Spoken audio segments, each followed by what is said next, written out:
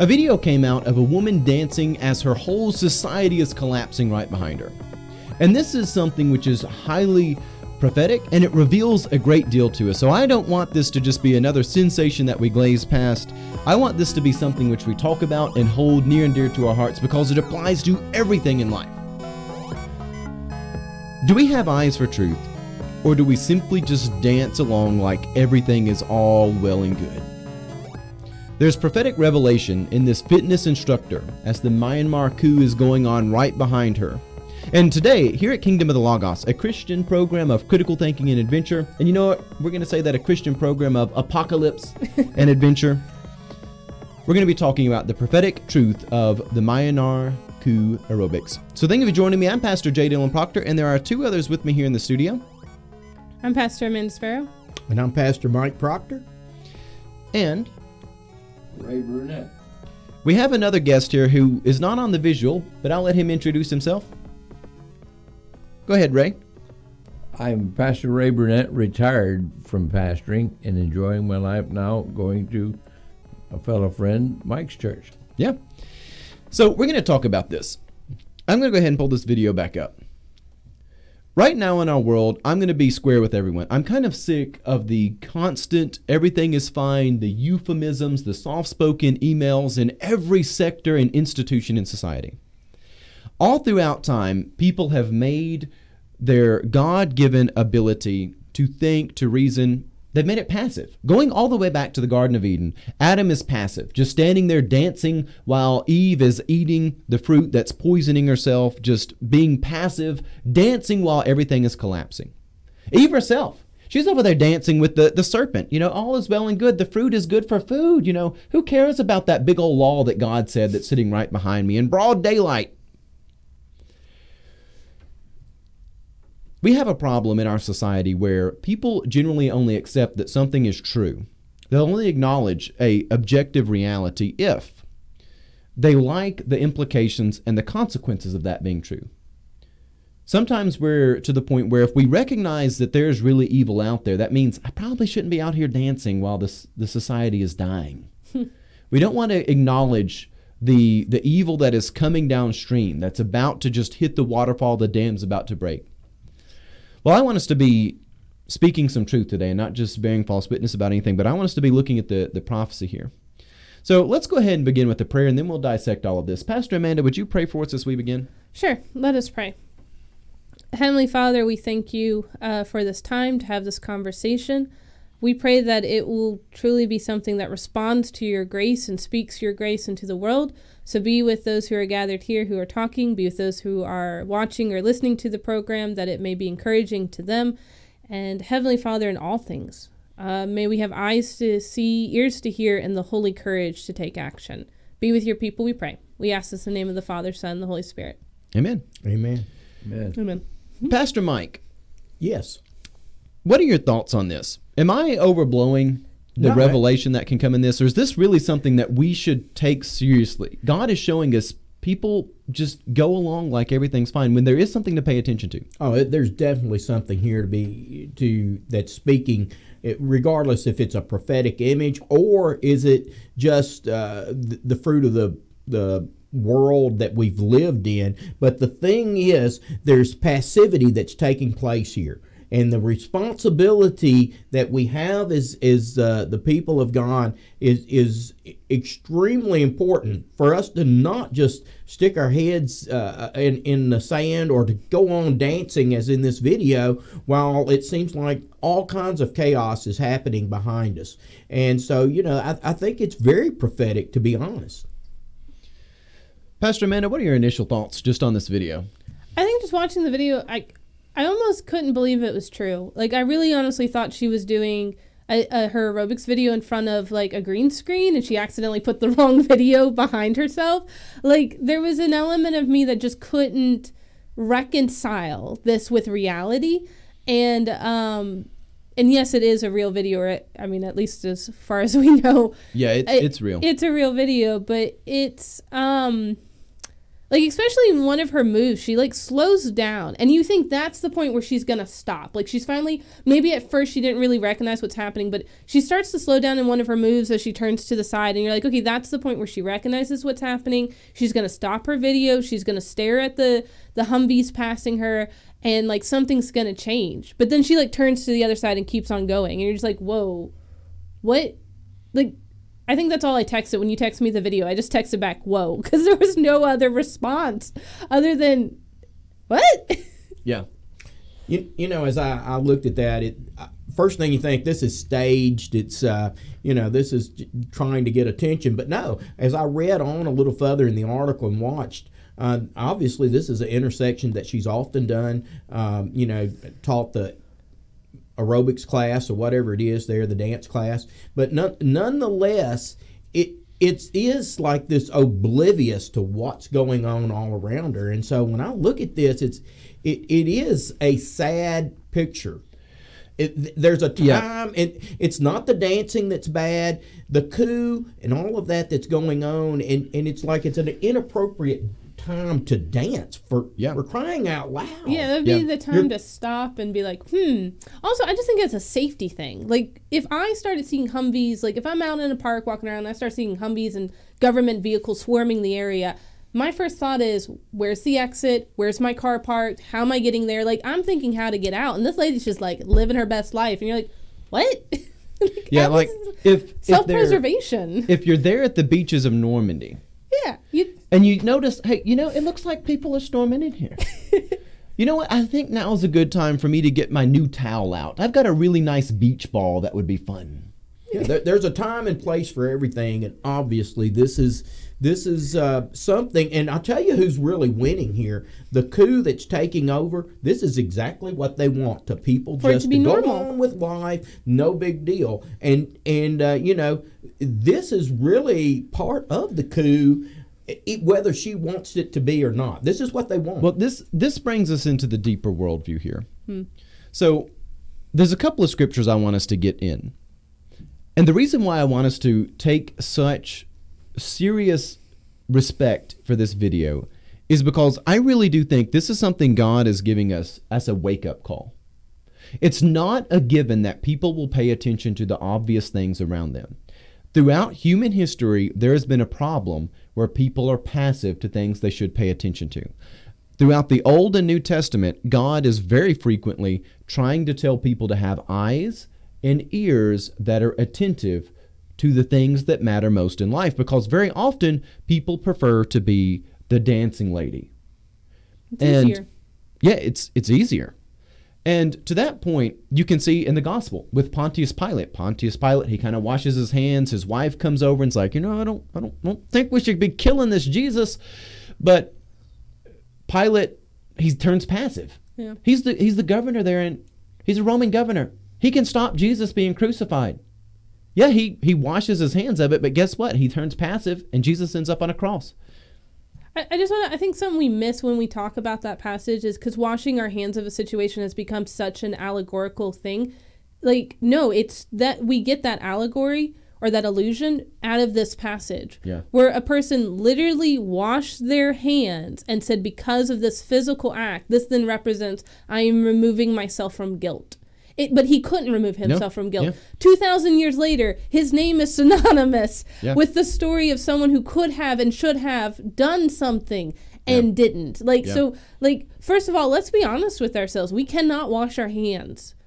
When society is crumbling around us, we don't get to wash our hands and be like, well, that's not my problem. I don't have to sacrifice myself to save others because I don't want to deal with that. You don't get to do that. You will be held responsible before a just and loving God. And let's get into our scriptures now, because one of the core theses I want to have for this program, because I've got a few, is that we have a problem in the modern world where people only want to accept something as being true if they like the implications and consequences of that. For instance, if it's a problem that your shoes are made by slaves in sweatshops, maybe you shouldn't buy those shoes. So we just kind of ignore the fact that it's there. And we see this all the time in whether it be obviously we're all pastors here, so we're speaking about church things, but whether it be in churches, whether it be in governmental levels, whether it be in any sector of life, a lot of times we ignore serious problems that we know are problems and act like it's just going to go away itself. Jesus tells you Satan isn't in the business of casting out Satan. He's not going to do that. It's not going to get better. So I've got two scriptures I want to share for us on the front end, and we'll kind of go from there. So in Deuteronomy chapter 29, this is towards the end of Moses' life. You know, he's been raised up. Everything from being a baby in a basket, house of Pharaoh, out in the wilderness, met God at the burning bush, come back, took on massive stuff. He's heard the voice of God. He's led people out of Israel. The Israelites, they've seen the plagues. They've seen the miracles of God. They've seen evil. They've seen glory, manna from heaven, smoke, fire, all sorts of stuff. You think they would have eyes for truth, wouldn't you? You think they would be pretty close to God, right? They've seen it all. They've got the history. They have Moses. They have the physical 10 Commandments. It's not just a sign on the wall. They can reach out and touch them. Deuteronomy 29, verses 2 through 4, it says, Moses summoned all of Israel and said to them, You have seen all that the Lord did before your eyes in the land of Egypt, to Pharaoh and all his servants and to all his land, the great trials that your eyes saw, the signs, those great wonders. But to this day the Lord has not given you a mind to understand, or eyes to see, or ears to hear. And Moses, we do well to respect that a lot of Scripture is actually a butt chewing. And here, Moses has got people lined up and says, hey, you have seen miracles beyond wildest imaginations, evils, children fed to the Nile. You've seen it all. But yet you still are the lady dancing next to the coup. Mm-hmm. You're sitting there blind. You don't have a mind to understand, and it's just frustrating. I want to take that and position it next to Revelation chapter 3, verses 1 through 3. And again, we're all guilty. I don't want anybody to think that I'm just beating up on our audience out here, saying the audience is blind. If you're here in the audience, I want us to realize, let's wake up. Mm-hmm. It's okay to realize that, yeah, there is evil. There's plots of sinister dimensions. There are coups. There are wicked things which happen behind the scenes. And regardless of the nice facade that's put out front, it's okay. You're not a kook to recognize that evil is real, that it's predatory, it's conscious, it has a will, a motive. Going to Revelation 3, verses 1 through 3. Jesus addressing the church in Sardis, he says, I know your works. You have a name of being alive, but you are dead. Wake up, strengthen what remains, and is at the point of death. For I have not found your works perfect in the sight of my God. Remember what you received and heard, obey it, repent. If you do not wake up, I will come like a thief, and you do not know what hour I will come. And again, Jesus is telling people straight up, don't be the lady dancing next to the coup. And again, it's a timeless thing. I want us to look at this video because of how timeless it is. It applies everywhere in society, in every institution, and all the way back to Adam and Eve at the garden. And even all the way towards those who are worshiping the beast in Revelation 13. They're sitting there. The beast has come out of the sea, and what do? Oh, they got the beast behind them. We're dancing. Yeah, it's good. It's good. All right, somebody come in and talk other than myself. I'm sorry. I when you're talking about the beast coming in, all I could think of, they're doing the movie Godzilla versus King Kong. So that's all I could think about was Godzilla coming out of the water and like King Kong just kind of grooving. And I know that's ridiculous, but I think I'm just at the point of breaking a little bit. Like I'm having a little mental breakdown as we're talking. It's just like, I was talking to my mom this morning and my sister, and we're doing this Bible study together and reading this commentary on Lamentations. And the chapter we read was Lamentations 4. And it talks about the narrator in that poem is lamenting the fact that women are being reduced to eating their babies because they're in the siege city. Mm. And as shocking as that is for us to hear, and as horrible as that is to hear, there's also this connotation in the writer saying that this has now become normal. Yeah. And we can say, oh, it was exceptional circumstances, but even if it was exceptional circumstances, or they felt like that was the only way they could feed themselves, or their surviving children was to sacrifice the children that hadn't made it, that is still horrifying. Yeah. And I told my mom, I said, I feel crazy sometimes, and I feel crazy in all these aspects of my life because the world is not, because the rest of the world is going on like it's normal, and I'm like, no, it's not. And I'm like, I'm tired of feeling crazy all the time. Yeah. I feel, and she's like, you're not crazy. And I'm like, well, thanks, Mom. Or either that or we're all insane. But Yeah. I think that's what this is speaking to, or what you're speaking to, is the world has gone the way of destruction for thousands of years. And for any voice to speak with as the mouthpiece of God and to speak peace and order and light is to be the crazy voice. Like, you are John the Baptist with camel clothes eating locusts and honey, because that is the only response to the crazy world we live in, is to just be crazier. Yeah. And it's not normal to use the Lamentations example. It's not normal for women to sacrifice and boil their babies. It shouldn't be normal, the things that we are doing in this society. And it's phenomenal to me, though sometimes we can't see it till we're on the other side of it. Yeah. We're just so caught up in the chaos. We look around at the chaos and we're like that meme of the dog with the house burning around it. Yeah. Everything's fine because Yeah. we don't know anything different. We're so used to the world And- burning around us. I want to bring up something you had. You brought up John the Baptist. Yeah.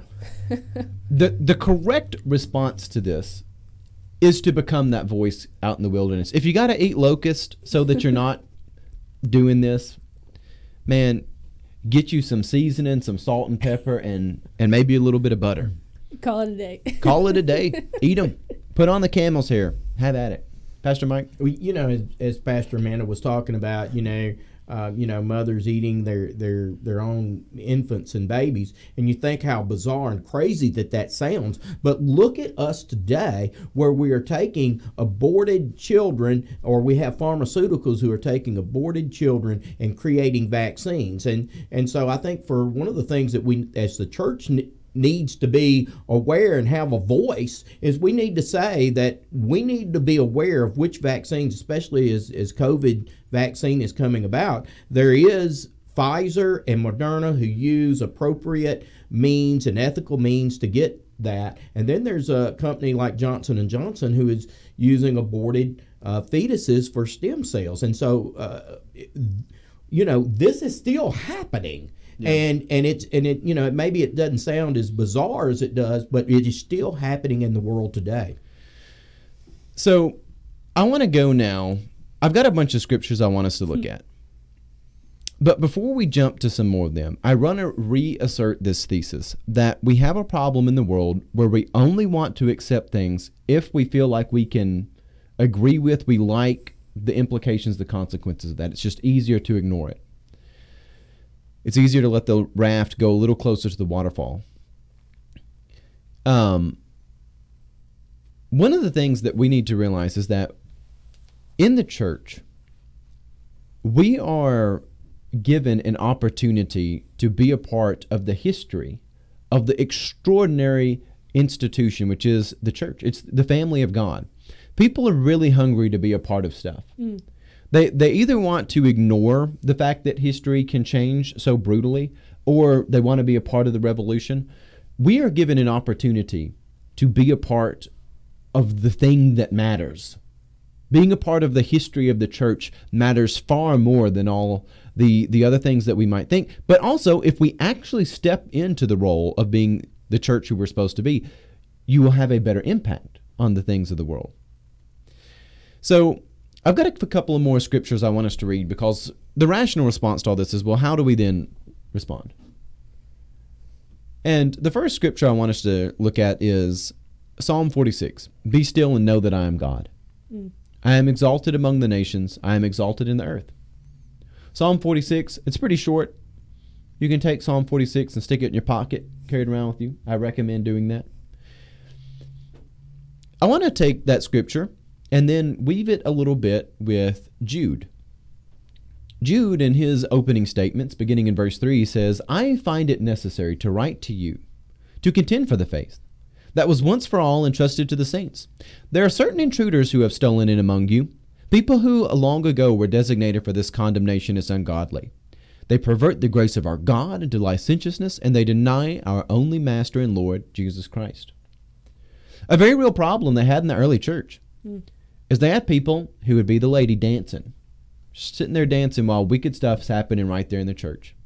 Pagan rituals, people slipping in, teaching, crazy stuff like God the Father is the demiurge. He's a demon that is like this trickster. Like wicked stuff slipping right in the church, and people just sitting there dancing like it's fine, it's fine. And Jude just tells them straight up, like, hey, they're here.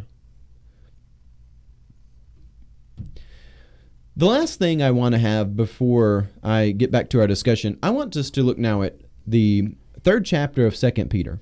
Because how do we weave these two things together, right? How do we be still and know that God is God, there are things beyond our control, while also fighting for the gospel? Peter says, and this is 2 Peter 3, verses 8 through 13, he says, "Do not ignore this one fact. Beloved, with the Lord, one day is like 1,000 years, and 1,000 years like one day. The Lord is not slow about his promise, as some might think of slowness, but is patient with you, not wanting any of you to perish, but that all might come to repentance. The day of the Lord will come like a thief, and the heavens will pass away with a loud noise, and the elements, they will be dissolved with fire. The earth and everything that's done on it will be disclosed. And since all things are to be dissolved in this way, what sort of persons ought you be living?" Peter is asking the question. He says, look, there's bad stuff out there. And earlier in this chapter, he says, there are people who are going to come out scoffing. They're going to make fun of you. They're going to call you a kook.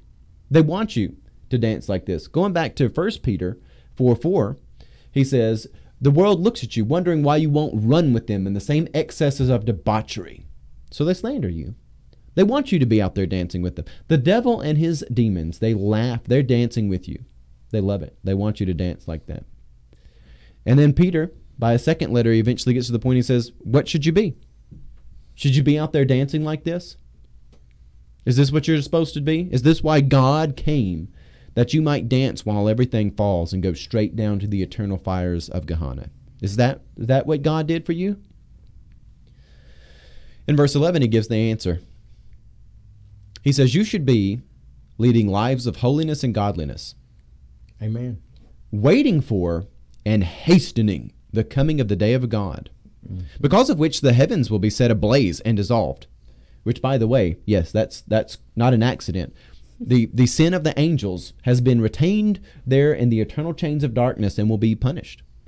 The heavens and the earth, when Christ sits on the judgment seat, the heavens and the earth flee. They get destroyed. Gone. There's a new heaven and new earth coming, but there's going to be judgment. They will be dissolved and the elements will melt with fire. But in accordance with his promise, we wait for a new heaven and a new earth where righteousness is at home. Anybody want to respond to all this? Well, reaching back to the imagery that you were talking about, it's like the fire is on, everything's behind them. There's this dancing, and I know it's a pandemic, and the reason she has the mask on, but there's something about that mask that just tells me, be quiet, be passive, ignore all responsibility. But here, Peter is telling us, be responsible, be a people living holy lives, not silenced, but be a people that are not dancing to the falling apart and the chaos all around you, but coming to a place to being a people that lives a life that reflects this holiness and this God into the world all around us. We're seeing it not only in institutions, but let's just be honest, we're seeing it in the church. And that's what Peter's talking about here. Yeah, absolutely. Well, and I think that's the thing for us also to hear in these passages, where whether it's Peter or Jude are writing, these are not letters written to the random person on the street who's never heard of Jesus of Nazareth. This is written to the faith community. Yeah. And this is Peter and Jude and Paul and John and all the New Testament writers who are pleading with their congregations. This is the true story of Jesus. This is the true story of the kingdom of God. What does the kingdom of God look like? Yes, the kingdom of God brings order and justice and peace and mercy and grace and love. And that means we have to live in those things, not as cheap platitudes we stick on, the decorations in our house, but the things we live into and enact in the world around us. And it's interesting here where it says what sort of persons ought you to be leading lives of holiness and godliness, waiting for, but then it also has that interesting adverb or verb, hastening. So there's a waiting, but there's also an action that has to take place. And it is awesome. And I mean awesome as an awe-inspiring and almost debilitating. The fact that the God of the universe looked down around humanity and said, you know what? I can do this all on my own. I'm powerful enough. I can do this all on my own. I've got this taken care of. But what if? What if I created something in my own image? What if then I invited them into my community and fellowship? What if I empowered them that they can be a means of grace to the rest of creation? What if they have the power to hasten the day of the Lord? That should scare us. That should terrify us. Because our God has looked at us and says, I'm calling you. I'm going to call you, empower you, and you get to make a difference in your world. And just to build off that a little bit, actually, Pastor Ray, would you like to come in? Yeah, I was just spurring off of what you said. William Hay, or is it Fay? Fay, yeah. William Fay, in his book, You Don't Have to Have Fear When You're Witnessing, he said there's a sin of silence. And I think, we naturally want to explore and expand the evil that's going on, but a lot of what's going on is the church. Individuals in the church that make up the church are committing this sin of silence. They're saying nothing. They're passive, as you said, being very passive. Let me alone. Let me have my barbecue grill out in the back porch. Don't require me to do extraordinary things like depend on the power of the Holy Spirit to come down and enable me to do some things that Jesus would like to see done. Supernatural miracles are not over. Yep. I believe with all my heart that if the church would hear the voice of God to move and to be the church, we would begin then to start seeing a change. And this dancing lady, she's dancing because she thinks, well, they don't care, and she's mocking the church in a sense. And I think it's just really pitiful that we have swallowed that pill, and we're just putting ourselves at ease. We don't want pain. We take a pill. We don't want to do what Jesus said. We rather take a pill. And Satan is furnishing pills. Yeah. And they're in all sorts of ways. Yeah. Yep. Dancing in silence. He's furnishing it. Well, and so it's alarming that there is that sin of silence. Yeah. That's where I'm coming from. Just to build off that, Pastor Ray, and everybody watching this, I apologize for not having another camera for Pastor Ray. That's why there's only two of us visible here in the studio. Ray is here with us, but we just don't have a camera here currently, though we can get that remedied by next week. One of the things which really does ring true about that is that so often people want meaning. Like the way that hell really gets power over people. And you see this in Acts chapter 3, by the way. There's a man who is afflicted by a disability. He's there waiting on the temple. People bring him every day. They give him alms. And the world likes that. They like to be the ones who gives you alms. That your highest expectation is something for free. That chance, fate might give me something I didn't necessarily work for, but it might come by one day and give me some alms and bend everything to make my day a little bit more pleasurable. But the gospel comes along and says, how about this? Be healed. And you talked about supernatural. This last year, if anything, it has made me realize that we have really discounted what it means for the supernatural miracles. When Jesus commissions the apostles, and we're going to look here at Matthew 10, verses 5 through 15, he goes out and he says, preach the news, and the message isn't vague, by the way. The kingdom of heaven is near. Repent. That's the message. but cure the sick, raise the dead, cleanse the leopards, and cast out the demons. And this isn't the only time he does it. Jesus tells people this quite a bit. You see, this is basically what Jesus' ministry looks like. So you might think that's kind of an important ministry for the church. And going back to our earlier statement, I said, we're not just the Christian program of critical thinking and adventure, but Christian program of critical thinking and apocalypse, to kind of bring some of that in here. We've oftentimes thought of the supernatural as stuff which breaks the laws of physics. But I've had an idea the last few weeks that perhaps what we have considered supernatural, things like healings, they're not the breaking of the laws of physics, but they're the perfection of them, the restoration of them. The restoration of the things corrupted by the fall when God steps in and sorts that out. And if anyone would like to respond to that. No, I think that's something I have been thinking about a lot. And it is weird because we live in these times. And so I don't want to go with like there's a demon up every, kitten up a tree or something like that, or behind every kitten up a tree.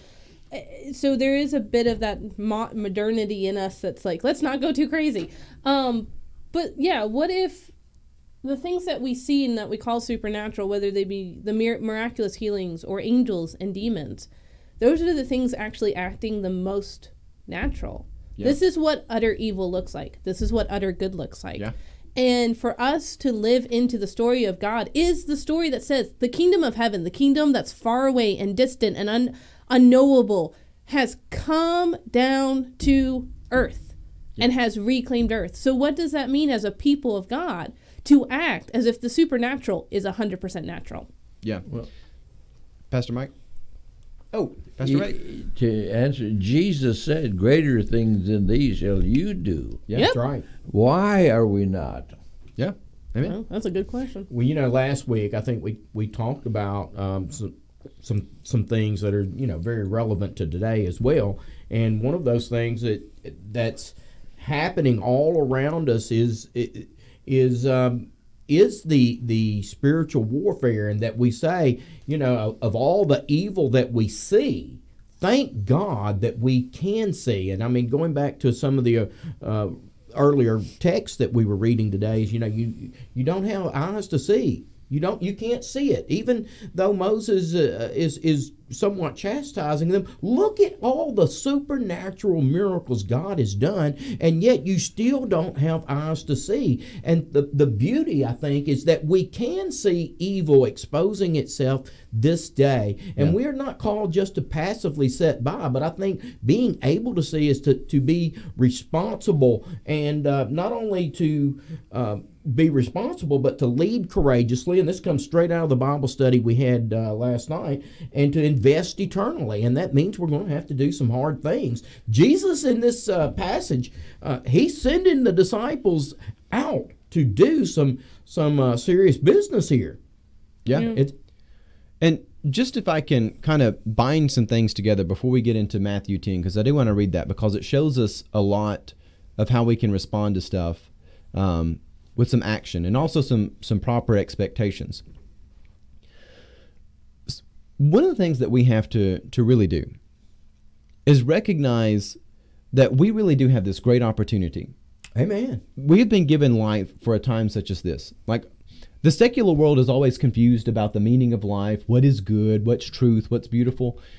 God answers those questions. Pretty early on in the story of God, too. Like, it's not like something he's like, oh, I forgot to address this issue. Like, it's pretty much from the beginning. Yeah. And God created and said it was good. Yeah. Yeah. And getting back to those first principles, asserting them, having the confidence in them, talking about them, the cost is extremely high. By the way, the cost is always high. Yeah. To not be the dancing lady is extremely expensive. You're going to look like John the Baptist in the wilderness. Or maybe you're going to look like Jesus on the cross next to him. To recognize and open your eyes, it is very expensive. It's very expensive. Yeah. I just want to say that I hope everybody realizes we're not saying the lady is a prophet. We're saying the image that she is depicting is a prophetic image. Yeah. And there is a difference. So I just want to clarify that. But there's something going on that says, hey, evil is happening all around us. Let us wake up. Yeah. Quit going on dancing through the world like everything is normal when it's obviously not. The time is at hand for us to be aware of our surroundings. When Jesus spoke, he was speaking to the lady dancing when he said, Jerusalem, Jerusalem, how oft would I have gathered, and yet you would. He was speaking to her. Yeah. Yeah. Yeah. In support of what you were just said. Yeah. Yeah. Well, all of the scriptures we've read today are written to the church in times where people are confused about this stuff. Our world right now is very obsessed with, are you an expert in this? If you're not an expert in this, then you shouldn't talk about it. Well, by all means, the Israelites in Deuteronomy 29 should have been experts on seeing the miracles of God, lived a life of it, but they don't. Because the truth is, having eyes and ears that see, it's connected to God. Moses tells them this. The Lord hasn't given you a mind to understand. It comes from God. All right, I want to read Matthew 10 really quickly. These is verses 5 through 15. It says, The 12 Jesus sent out with the following instructions. Go no more among the Gentiles, and enter no town of the Samaritans, but go rather to the lost sheep of the house of Israel. And as you go, proclaim the good news. The kingdom of heaven has come near. Cure the sick, raise the dead, cleanse the lepers, cast out the demons. You received without payment, give without payment. Take no gold or silver, copper in your belts, no bag for your journey or 2 tunics, no sandals or a staff, for laborers deserve their food. Now, whatever town you are to enter, find out who in it is worthy, and stay there until you leave. And as you enter the house, greet it. If the house is worthy, let your peace come upon it. If it's not worthy, let your peace return to you. Anyone who will not welcome you or listen to your words, truly I tell you, it will be more tolerable in the land of Sodom and Gomorrah on the day of judgment than for that town. Now, a couple of things from this text really quickly. I know oftentimes we kind of glaze over this whole point that he says, go to the Gentiles now, or don't go to the Gentiles of the Samaritan, just here in the house of Israel. You're looking there. One of the reasons for this is they're actually physically in Israel, like quite literally. You cannot, as a person who is not omnipotent, you're not all-powerful, you're not capable of being everywhere, deal with the talents entrusted to you. When you're next to the Samaritans, bless the Samaritans. If you've got a Gentile, if you're Paul there in Acts chapter 16 and there's a Gentile jailer, bless him. Be realistic about what I've entrusted to you. Look at the people next to you. And as you see in this, Jesus says you're not going for a long time. You've only got so much time on the earth. Don't try to solve all the problems. Do the ones which you can actually make an impact on. And he also says here, your standard, if people are willing to hear your words, stay with them. If not, you're free to shake the sand from your sandals. And we're not going to outlove God. We're not going to out-charity God. If God gives us permission to say, if people won't hear you, if they're not willing to be reasonable, invest your time elsewhere. That the gospel gives us permission to do that. You're not going to out-charity God on that. Yeah, and if I'm not mistaken, that's an imperative. That's a command that says if they don't receive you, shake the sand off your sandals and move on. And I think it goes back to that word that Pastor Amanda had picked up out of 2 Peter was this hastening, this urgency. Yeah. Don't waste your time driving. Get to the people at hand around you, the people of God. Anyone will hear this good message and receive it. Go to them. But even as us as with a Wesleyan background, John Wesley was pretty much often considered kind of rude because if nobody wanted to receive the gospel, he didn't have time to mess with them. He was ready to move on very quickly. Receive the gospel and the good news. And we must realize that the time that we have here on earth is really small in the picture of things. We must act we must hasten and act. Yeah.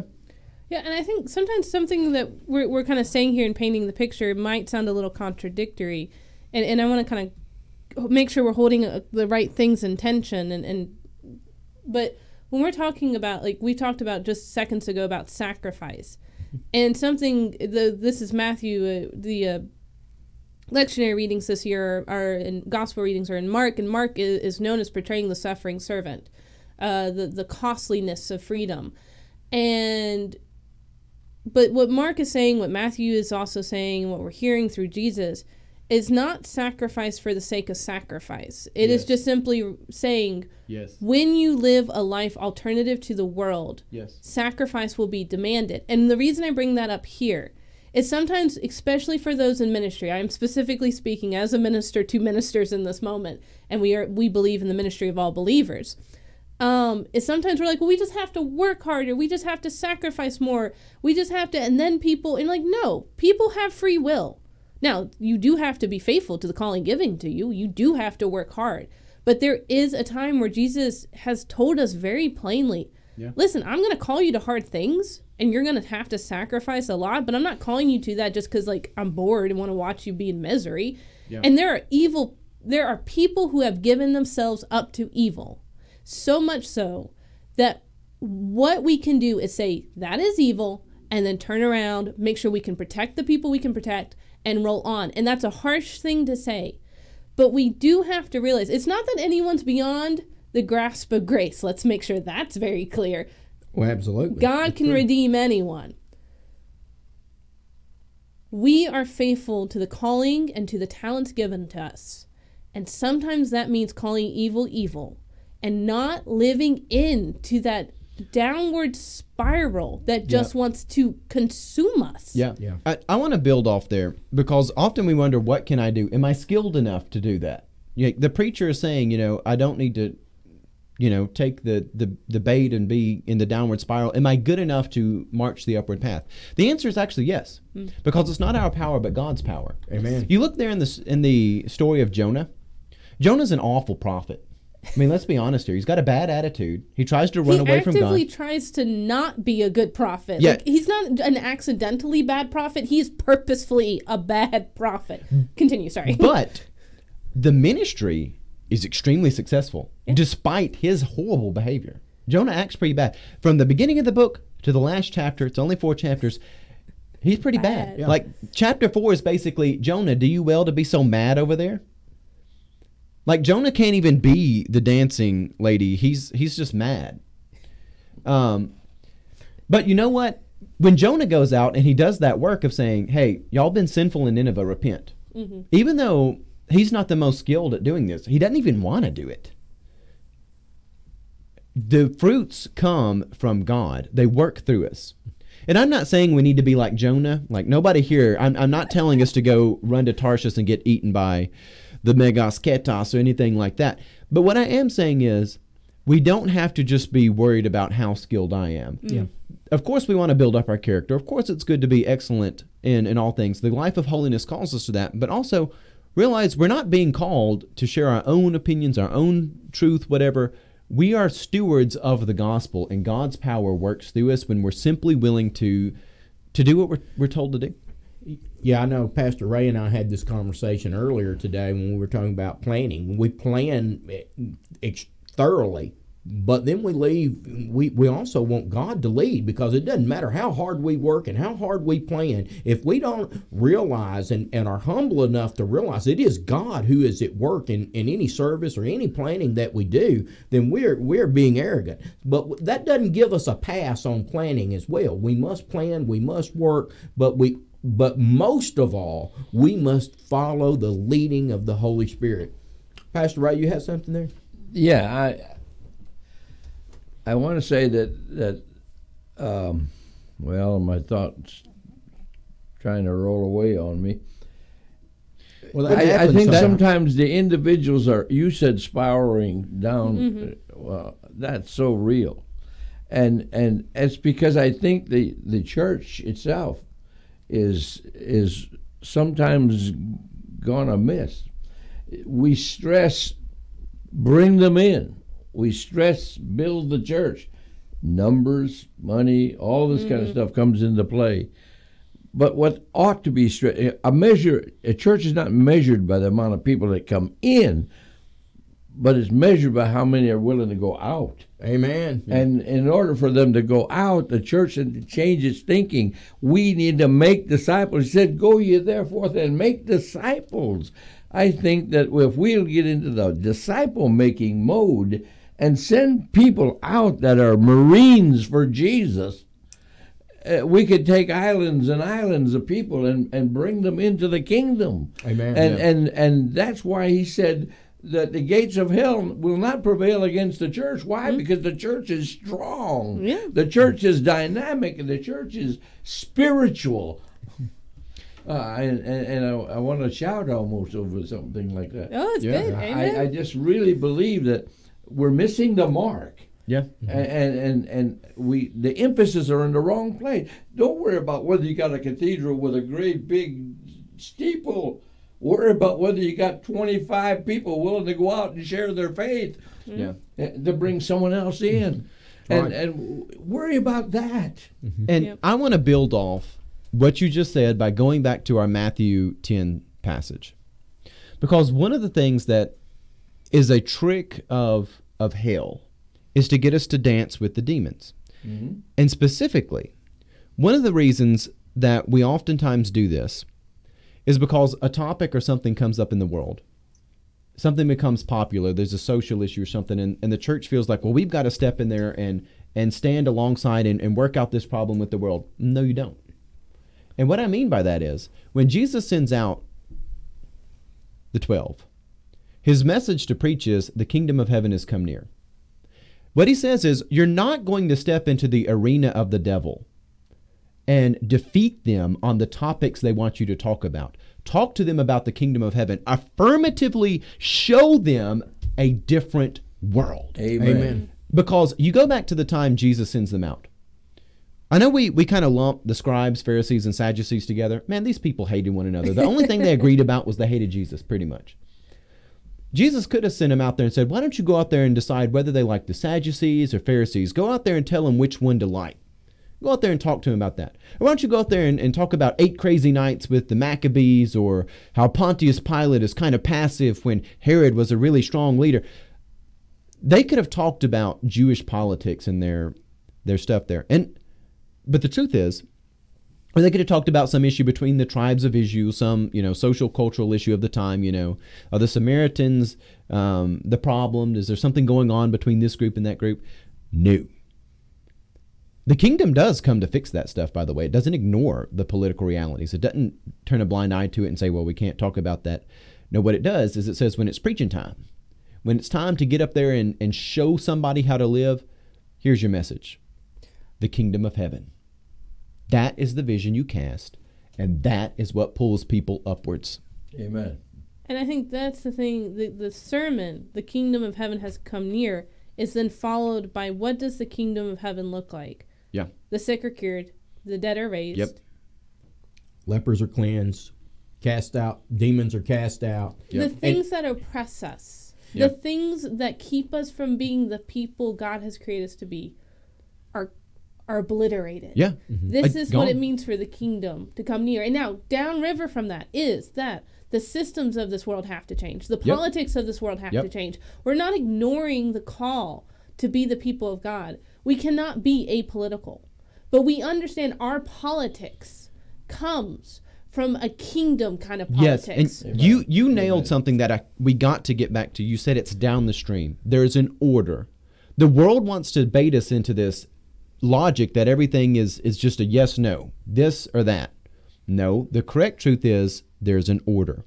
Mm-hmm. And the kingdom of God sits higher than all the earthly stuff. And when you get that point right, it's kind of like the 10 Commandments. If you get the no other gods before me right, it's easier to work out your covetousness. Yeah. If you can't get no other gods before me, you're going to be coveting everything under the sun. Like dumb stuff. You'll be coveting like onions or something like that. That's not even worthwhile. But when you get that order of things right, it's easier to hold stuff together. And understand that the 10 Commandments were for the people of God. Okay? Yeah. We still need to adhere to those. Sure. Yeah, Yes. when we say these things and do these things, then we sing that song that's so true. Onward, Christian soldiers. Yeah. The implication is you're people of victory. Yes. You're people of seeing God do great things. Yeah, man. And what the songwriter said, great things he has taught us, great things he has done. Woo! Yeah. Yep. Amen. Where are the great things? Yeah. Where is the victory? Okay. Share your testimony. Have it prepared. Be ready. Every Christian ought to be taught in a kind and wonderful way. What God wants you to do is share your testimony. Start out with just, well, all I know is he saved me. Woo! Glory. That's a lot. Yeah. Yep. Yeah, that's what actually matters. Yes. And really, people wonder where freedom comes from. Nowhere in the history of this earth has there ever been freedom without caring for every individual soul of every child of God. And that begins with Jesus, who sees a man called Matthew when the world only wants to look at tax collectors and sinners. The world insists, oh, but you've got to talk about tax collectors and sinners. And Jesus is like, nope. I see a man called Matthew. Or in Mark's gospel, Levi. But I digress. I think there a quote, and it says it's from the Talmud. It says, "Do not be daunted by the enormity of the world's grief. Do justly now. Love mercy now. Walk humbly now. You are not obligated to complete this work, but neither are you free to abandon it." Oh my, that's Beautiful. powerful. Beautiful. Here's my closing question for us. So we wrapped all this up. And I had like a whole bunch of notes and like theses on these to talk about. No, we only got to one. It's okay. Is this lady blind or is she glorious? And what I mean by that is she blind to what's going on, or is it just glorious when the whole world is melting like Peter has it, to just dance to it? Is she taunting? Is she yeah. Y'all can answer this however you want to. Is it blind or is it actually glorious? Ray, I'll let you go first since you've already hinted at it.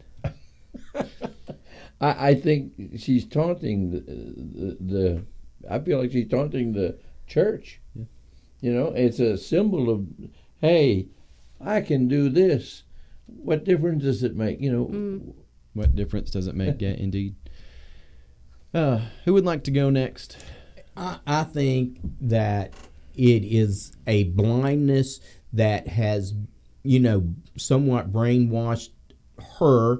And I may be totally wrong, but the imagery that I'm seeing, Yeah, the here, imagery, the right. imagery is that's saying what we mean. all of the chaos going on around me, I do not even pay attention to it, and I will not speak against it. And I know the mask is for the pandemic, but at the same time, it's like I'm voiceless and I don't care, and I'm not paying attention because that's what the evil has said, Right. and I'll just comply. And again,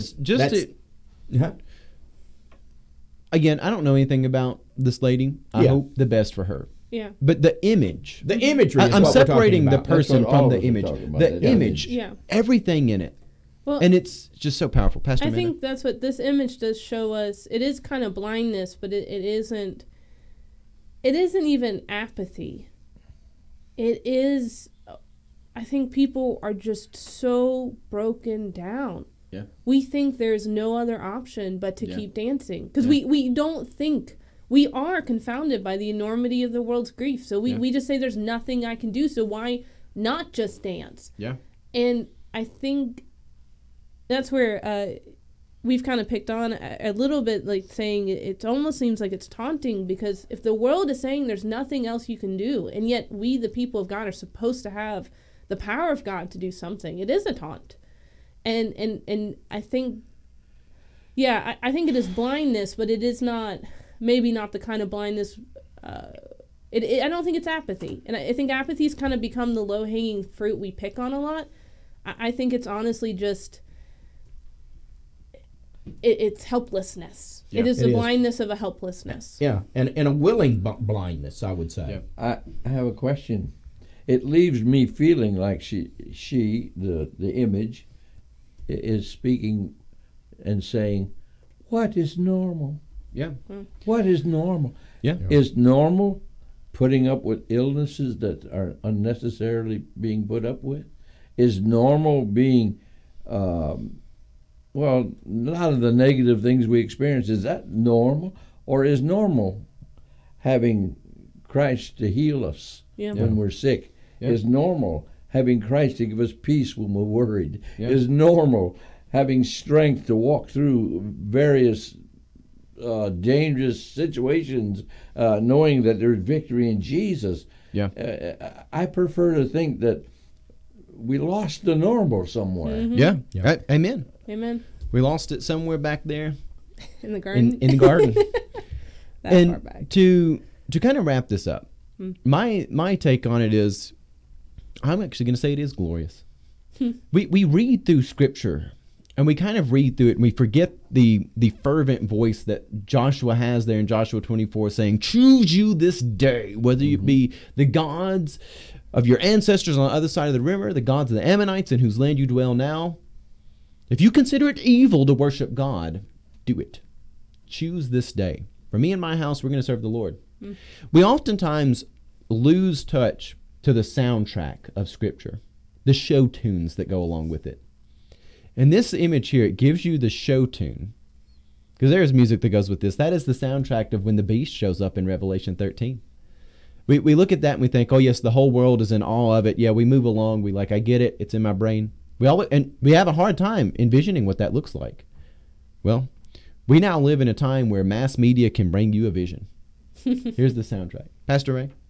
I just want to put a touch to what you're saying, and maybe a nice, I think, a nice conclusion.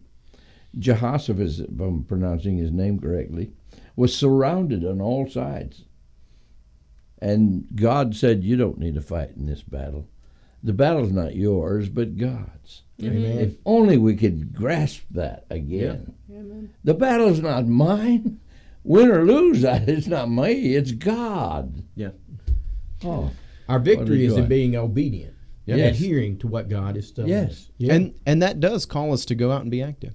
Amen. Yeah. All right, let's wrap this up. Good job. Do we remember who prayed at the beginning of this? I did. All right, Pastor. Actually, we'll let Amanda. Can you close us out in prayer? Yes, I can pray again. Never can pray too much. Let us pray.